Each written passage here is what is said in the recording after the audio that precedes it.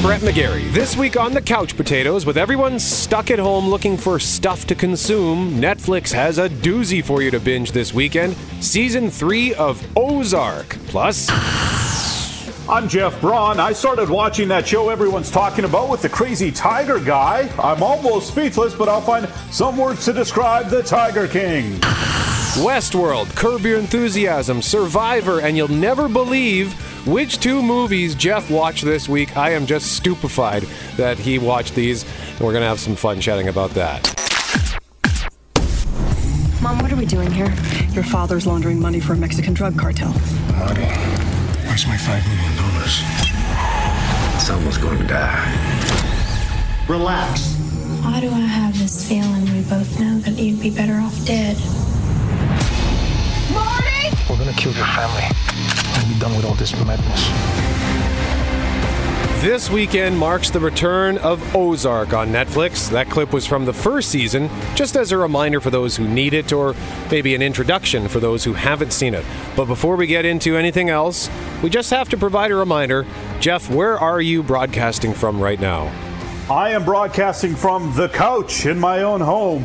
It is an actual, literal version of the Couch Potatoes. That's right. As a part of the physical distancing, many of our colleagues are working from home this week, so I'm still in the studio at the radio station, but Jeff Braun is at home. Now, season 1, and by the way, so if there's a slight delay or if we trip over each other, that's why. It's because we can't see each other. Not that we ever look at each other while we're doing this anyway. We don't really like each other. Season 1 of Ozark debuted in July of 2017. Stars Jason Bateman and Laura Linney. Bateman plays Marty Bird, a financial manager in Chicago who launders money for a drug cartel. Things go poorly for him, so he takes his family and flees to the Lake of the Ozarks in Missouri, where he ends up laundering even more money for that Mexican cartel. And that's when things get really hairy, as they get mixed up with a family of low-life criminals and another family that runs the local drug scene. So they've got a low-life family and then the big crime family. And then there's the cartel. Season 2, which debuted in August of 2018, expanded on all that as they somehow convinced a lot of big, powerful people to build a casino so they could use it to launder money, of course. Marty use you up and spit you out. May I remind you of your debt to us? Don't with my client. They'll kill your children. Look me in the eye and tell me that you've never lied to us about anything. Have you killed other people? Of course do not kill people. Okay, guys, that's it. Please, to school, learning. In Season 3, the casino is open. Tensions continue to mount as Marty and Wendy struggle to balance their family safety with the growing success of their money laundering empire. If we had just kept our heads down, Wendy. There's nothing we can do about that now. We're committed. Oh, yeah? We have made promises to our shareholders about this casino, and I don't think we want to annoy our shareholders. I want you to admit something. I want you to admit this is all about you and has nothing to do with what is best for us. You have done nothing but fight me on this. I was trying to protect our family. That is such a tired excuse. Let's pause there. A marriage is only as good as its trust. So I mentioned the word tensions, and this is easily one of the most tense shows I've ever watched on television. Jeff, I can't remember. Have you seen Ozark?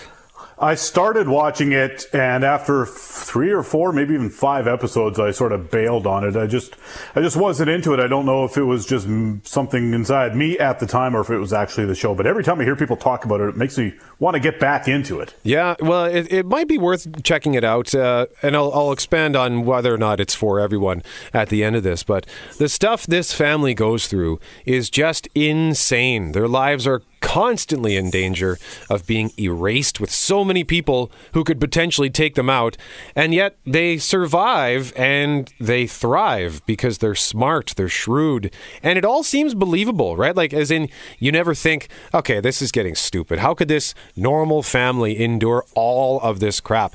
Well, first and foremost, the performances are outstanding. I think this is the first time for me personally, that I'd ever seen Jason Bateman do a dramatic role. And he is perfect in this role. And it's funny because his delivery is essentially the same as when he does comedies, right? Like, he's such a great straight man in comedies. He's super dry. And as it turns out, that delivery also works wonderfully for a dramatic role.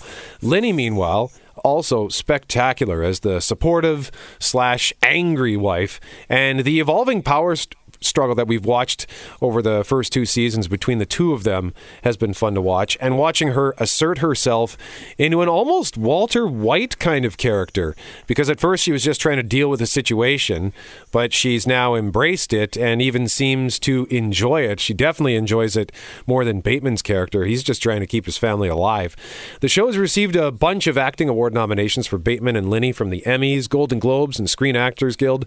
Bateman won Best Actor at the SAG Awards last year. The show also won 2 Emmys last year, Bateman for Outstanding Directing, and Julia Garner won Best Supporting Actress for her role as Ruth Langmore. And that character, Ruth, she's with the aforementioned family of lowlifes.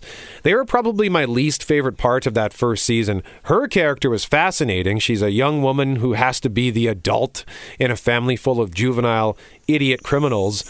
I just felt like they spent too much time on that family. That just felt sort of like classic Netflix to me. You know, they ordered 10 episodes when 8 probably would have done it. So they got to fill that time by introducing more characters. But they found a better use for her in season 2, I think. So I'm excited to see how it all plays out in season 3.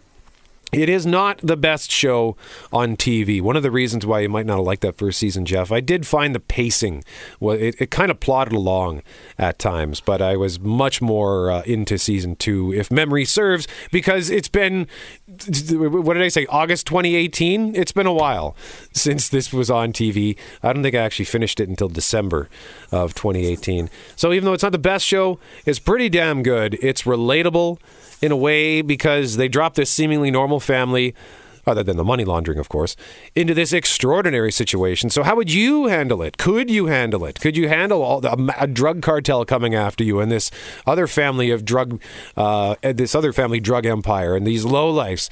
Also, it's not a fun show. It's very serious. The clip sort of implied maybe a little bit of comedy, you know, with them being at the marriage counselor, but this is mostly serious. So if you like dark, gritty crime stuff, I think you will like Ozark. Highly recommended. I'm hoping to be finished this 3rd season by the end of the weekend. And then I guess I need to make time for the show you're about to tell us about, Jeff. Yeah, it's also crime-related, but dark and gritty are not words I would use to describe it. It's a new documentary series on Netflix called The Tiger King. It's not every day that a zookeeper went to prison for murder for hire. There are more captive tigers in the U.S. than there are in the wild throughout the world. Animal people are nuts, man.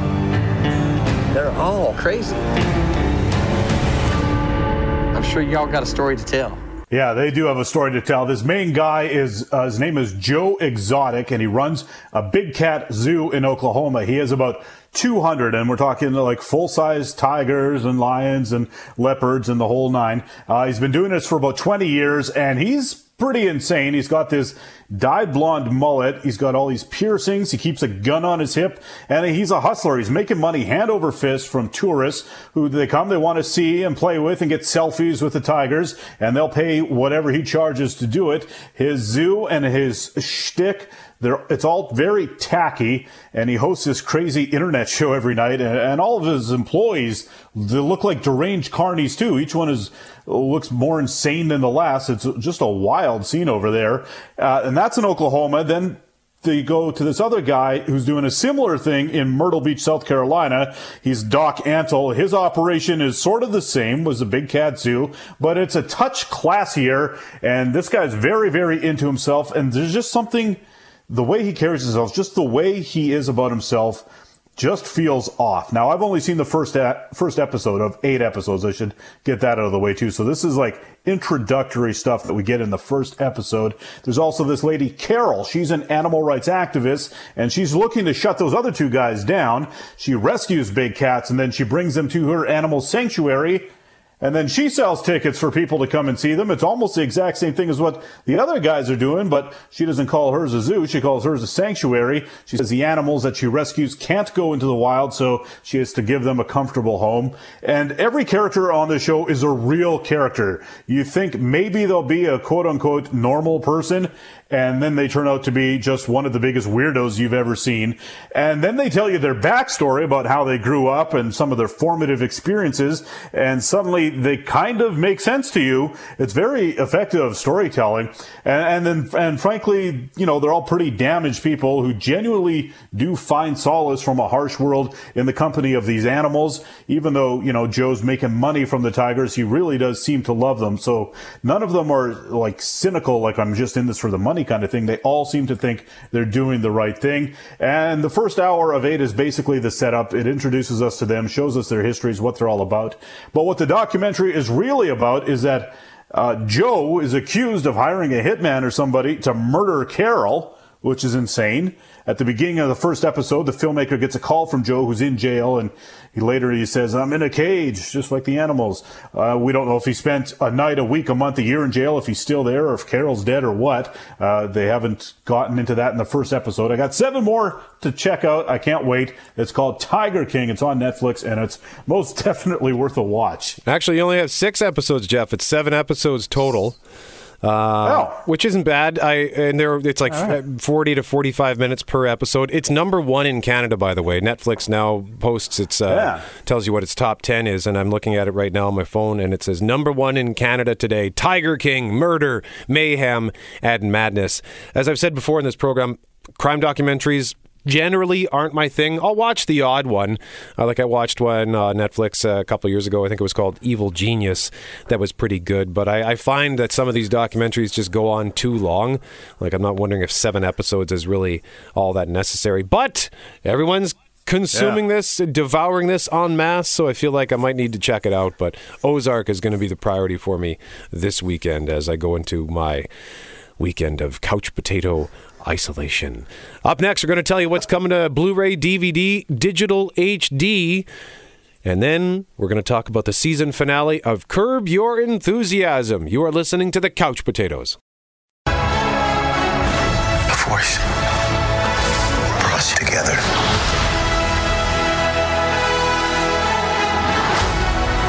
I will finish what Luke started.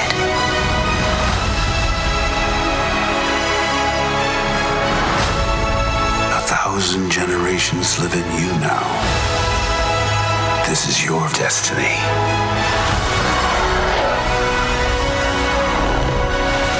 The Force will be with you. Always. I'm Brett. He's Jeff. We are the Couch Potatoes, having a look at what is coming to home video. This one came out a couple of weeks ago on digital HD, but it is arriving on Tuesday, March 31st. In case you somehow couldn't figure out what that was, Jeff, what was that? Star Wars Episode 9, The Rise of Skywalker. You know, listening to the music, and we talked about this before, the music, the way that they rearranged it for the trailers and for the TV spots, I just love it. And it makes me want to watch it again because I didn't go back to see it a second time in theaters. It's the first one of the trilogy that I didn't go back and see more than once. I saw The Force Awakens, I think, 3 times. I saw The Last Jedi 3 times, even though I didn't really love The Last Jedi the first time out. I just liked the visuals. But I didn't bother going back to see The Rise of Skywalker, and its box office was reflective of, I think, that I wasn't alone there. It finished with $515 million domestic. Aside from, you know, the movies not maybe being as good as you expected, I think it's just sort of the wow factor wears off, because I did the same thing with Lord of the Rings. I saw the first one, The Fellowship of the Ring, at least 3 times in theaters. I saw The Two Towers twice, and I only saw Return of the King once. And I liked that movie as much as the other ones. It was just that thing of, you know what, I've seen these movies. By the time you got to the third one, I'd seen especially with DVD and stuff, I'd seen the first 2 myriad times. So it's just sort of, the thrill of it can't help but wear off at least a little bit, you know? Yeah, and it looks like The Last Jedi made $620 million domestically, whereas the climax of the Star Wars saga should have been the biggest of the bunch, but people were just disappointed in it. And yeah, that was my take on that movie. It was just disappointing. It wasn't bad. I wouldn't say it was bad. It just wasn't great. It wasn't the grand finale that we were hoping for, but it certainly had spectacular visuals, so I'll probably end up picking that one up just so I can enjoy the visual shenanigans on screen. Looking at the digital HD selections coming Tuesday, March 31st, we've got 3 movies that are all fairly recently in theaters. Yeah, we got Sonic the Hedgehog, Bad Boys for Life, and The Call of the Wild. That was that Harrison Ford up north with a CGI dog movie. So those are much earlier than you would have expected to come out on digital HD, as their theater life got cut quite short. Yeah, the Bad Boys for Life came out January 17th. So I guess that's not implausible that movie would be released, but it's still unlikely. You usually don't see a movie come out on home video for at least 3 or 4 months. Sonic came out February 14th, and then The Call of the Wild was February 21st. So I think it's good at least that the movie companies are reacting to what's happening with COVID-19. The fact that the movie theaters are shut down, people still will have a craving to see new movies. Like the fact that Black Widow, for example, that I won't be able to see that in May, or whatever the release date was, I think it was early May, has me sad. I was really excited to see that movie. So who knows when we'll get to see that one. Yeah, and it seems like they're taking the ones that have already been in theaters and quickly pushing them to digital HD. And I suspect that's to clean up the slate for movies that have never been in theaters to come to digital HD pretty quickly, too, because, you know, they want to keep trying to make some money somehow, because that's what movie companies do.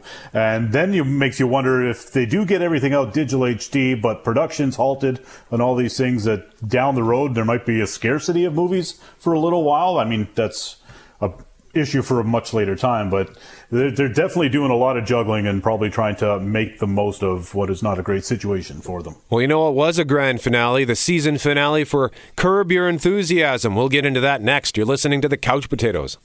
Welcome back to The Couch Potatoes. I'm Jeff, he's Brett, and we're going to talk now about the season finale and season in general of Curb Your Enthusiasm. Look, we've all experienced bad service before, but for most of us, there's not much you can do about it. Maybe you write a negative Yelp review, or maybe you just don't go back to the place. But Larry David has chosen a different path. This is Mocha Joe's, a small coffee shop serving the west side of Los Angeles. And this is Latte Larry's. Why 2 coffee shops right next to each other? We went to the man himself for answers. I was wrong. I was mistreated. I ordered a cup of coffee next door, this Mocha Joe's, and Josh, the coffee is cold. I politely asked for another cup of coffee. He banned me from the store. I couldn't live with it. So you're operating this place just out of spite?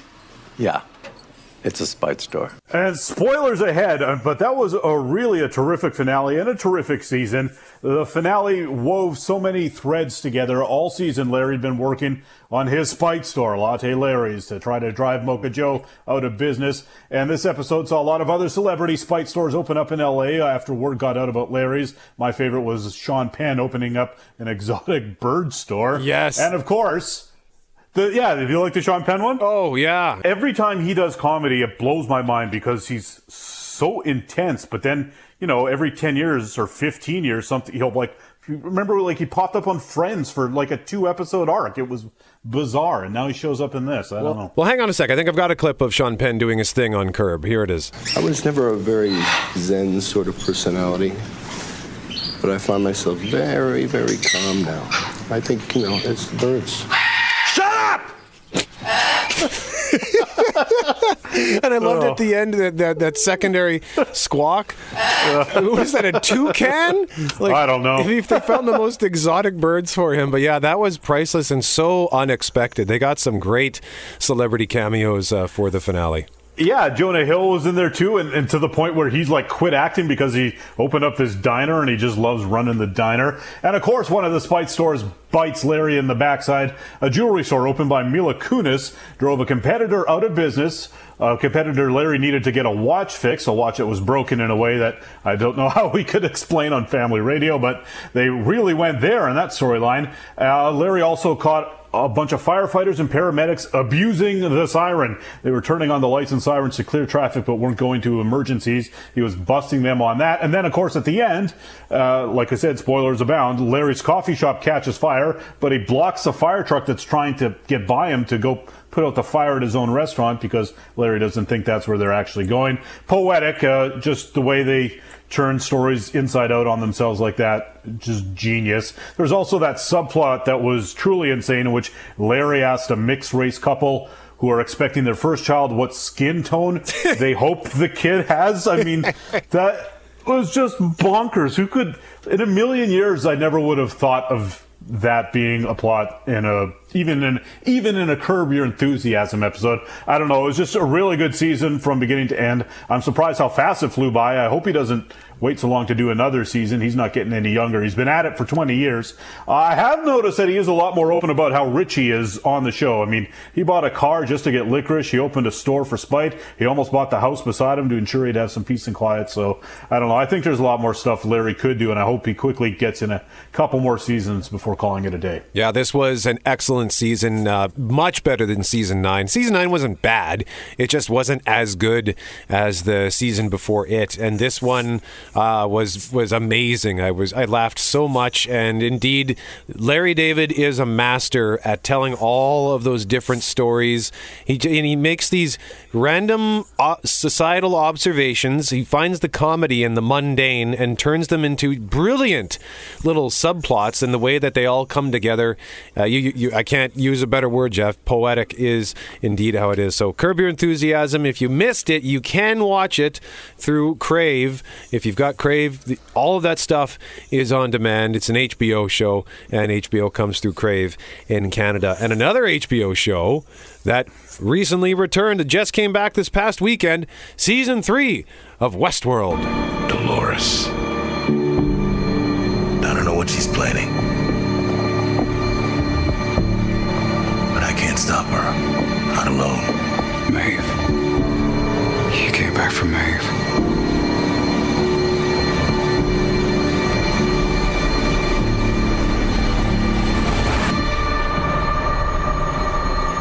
I've waited many years for you and Dolores and the others to arrive.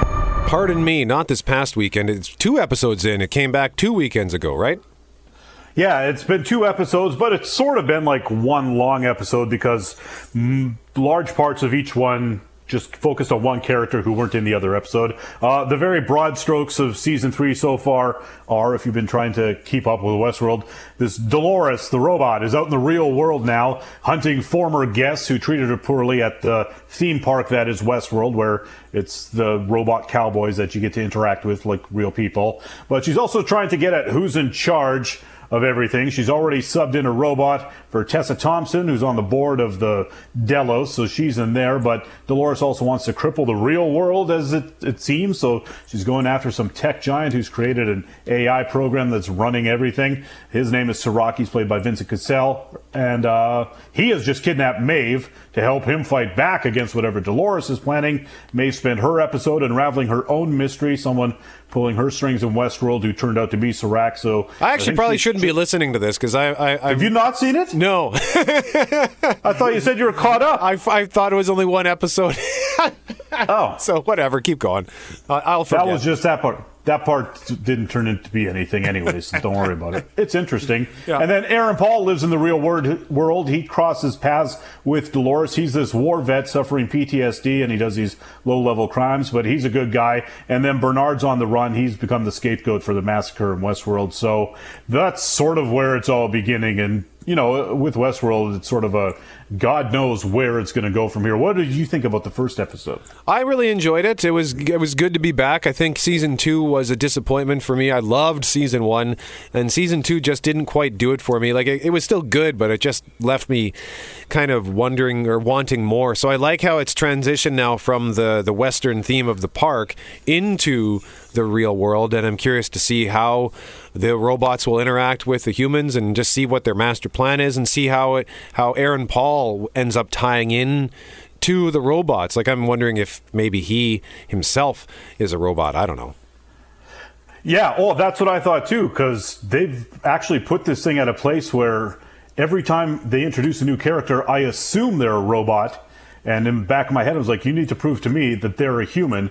And until you do, I'm going to believe that they are a robot. I also think that now it seems like the timelines are straightforward, which has never been the case in this show. And I don't know, again, if maybe they're somehow pulling a trick on me, but I'm looking for it now. And I was through both episodes going, no, this seems to be all lining up, one event taking place after another kind of thing. So if they're doing that, you just don't know. You can't trust anything in the show anymore because they've pulled so many tricks in the first 2 seasons. So I really don't know what to make of it yet. Okay, but you've enjoyed both of those first episodes? Yeah, and I've been going into them skeptical because it's been so long and I've forgotten everything about season 2, and part of my brain is just is thinking, come on, Westworld, just give me an excuse to just drop you off my schedule so I can watch something else, and it keeps hooking me back in. All right, so Westworld Season 3 now available on HBO/Crave, and again, that will be available on demand. Up next, Jeff's going to tell you the 2 movies he watched this week. I still can't believe he watched them, and we'll offer our quick thoughts on this week's episode of Survivor. You are listening to The Couch Potatoes. Welcome back to the Couch Potatoes. I'm Jeff, he's Brett, and of course I didn't go to the theaters this week, but I did watch a couple of movies, including one that's sort of new. I watched both Frozens on Disney+. Who are you? I'm Queen Alice. I got this. Okay. It began with 2 sisters. I woke the magical spirits of the Enchanted Forest.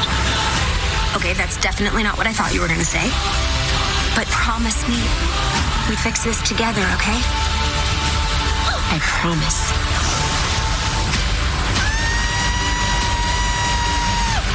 Rated PG.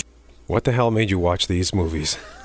Well, let me tell you, we were having family movie night, my girlfriend, her kids, and I, and they wanted to watch Frozen 2 because it's new on streaming way sooner than Disney had anticipated. And so I was down for that, and I had time beforehand to squeeze in Frozen 1, which I'd never seen. So I thought, why would I go in cold on Frozen 2 and not know what's going on when I got time to catch up on Frozen 1? So I just did it. It was like a 5-hour Frozen marathon.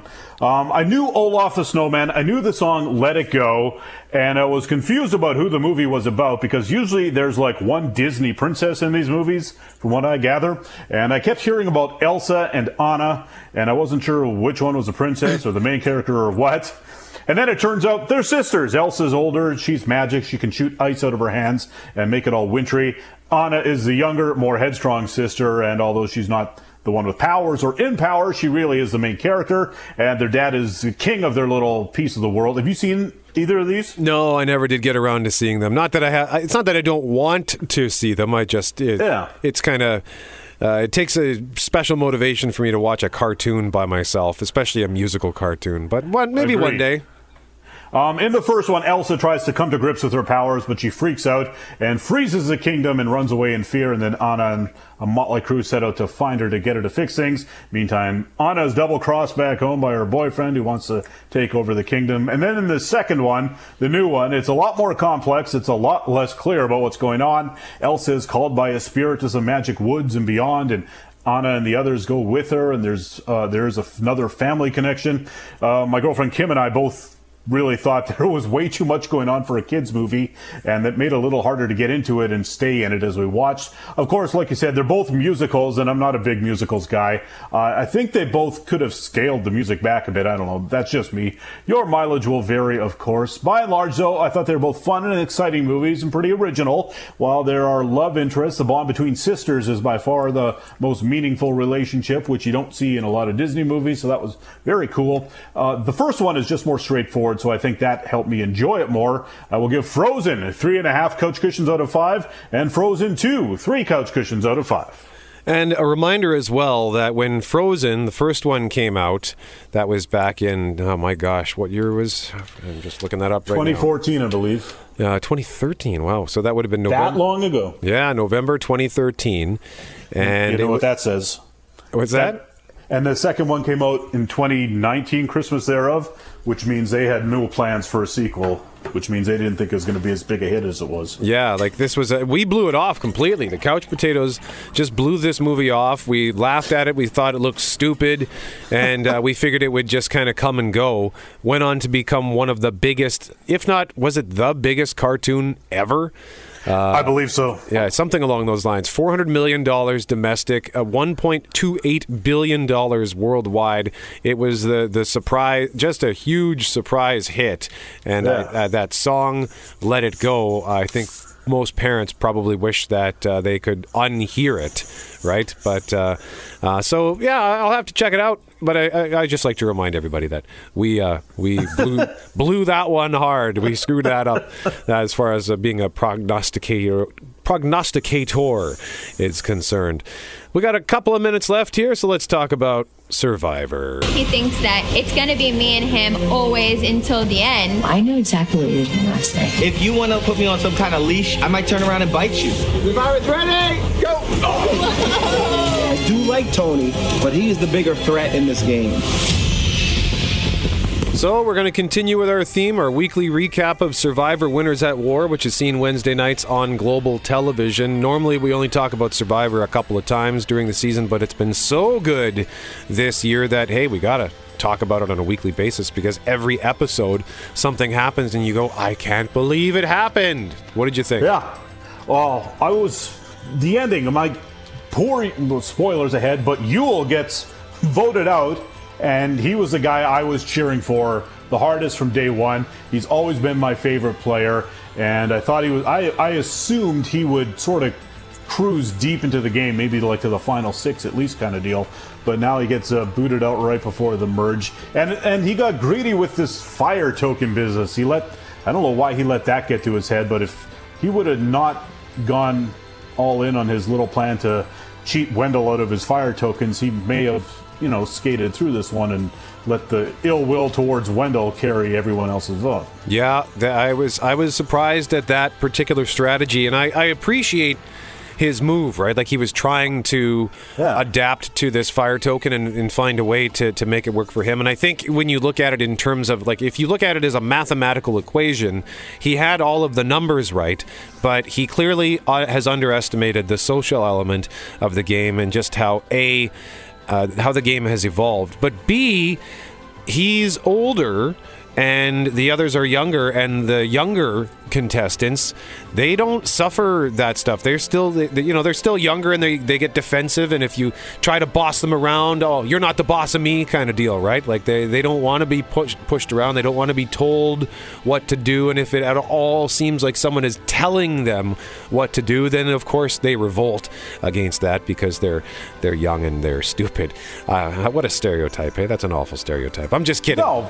But it's true, and it's weird because in a lot of other ways they don't let their emotions get the better of them at all. Like in old Survivor, you would have all these scenarios where people would not vote for someone because it would cause hurt feelings, or they would vote a certain way that they didn't want to vote just because of loyalty, and the younger players just don't do that. And because they vote in a way that no one's feelings get hurt by having people vote them out anymore. They're just mad that they lost the game, of course, but no one thinks like, oh my God, you've like literally in the real world betrayed me by voting against me, which is what you used to see on these older seasons. And I think a lot of these older players just didn't get on board with that switch, and that's why they're all gone now. Yeah, I can't believe they're all gone. It's that I think actually takes away some of the drama now for me, because it was cool seeing the older school players against the newer school, but the old school just got decimated, and they're all going to fight for a spot on Extinction Island. And Sandra walking out is just saying, you know what, I quit. And good for her for doing that, for just recognizing I have no chance of getting back in the game, so why am I going to bother? But hey, that's all the time we've got, Jeff. I'm Brad, he's Jeff. We are the Couch Potatoes. Remember, if it requires getting up off the couch, don't bother.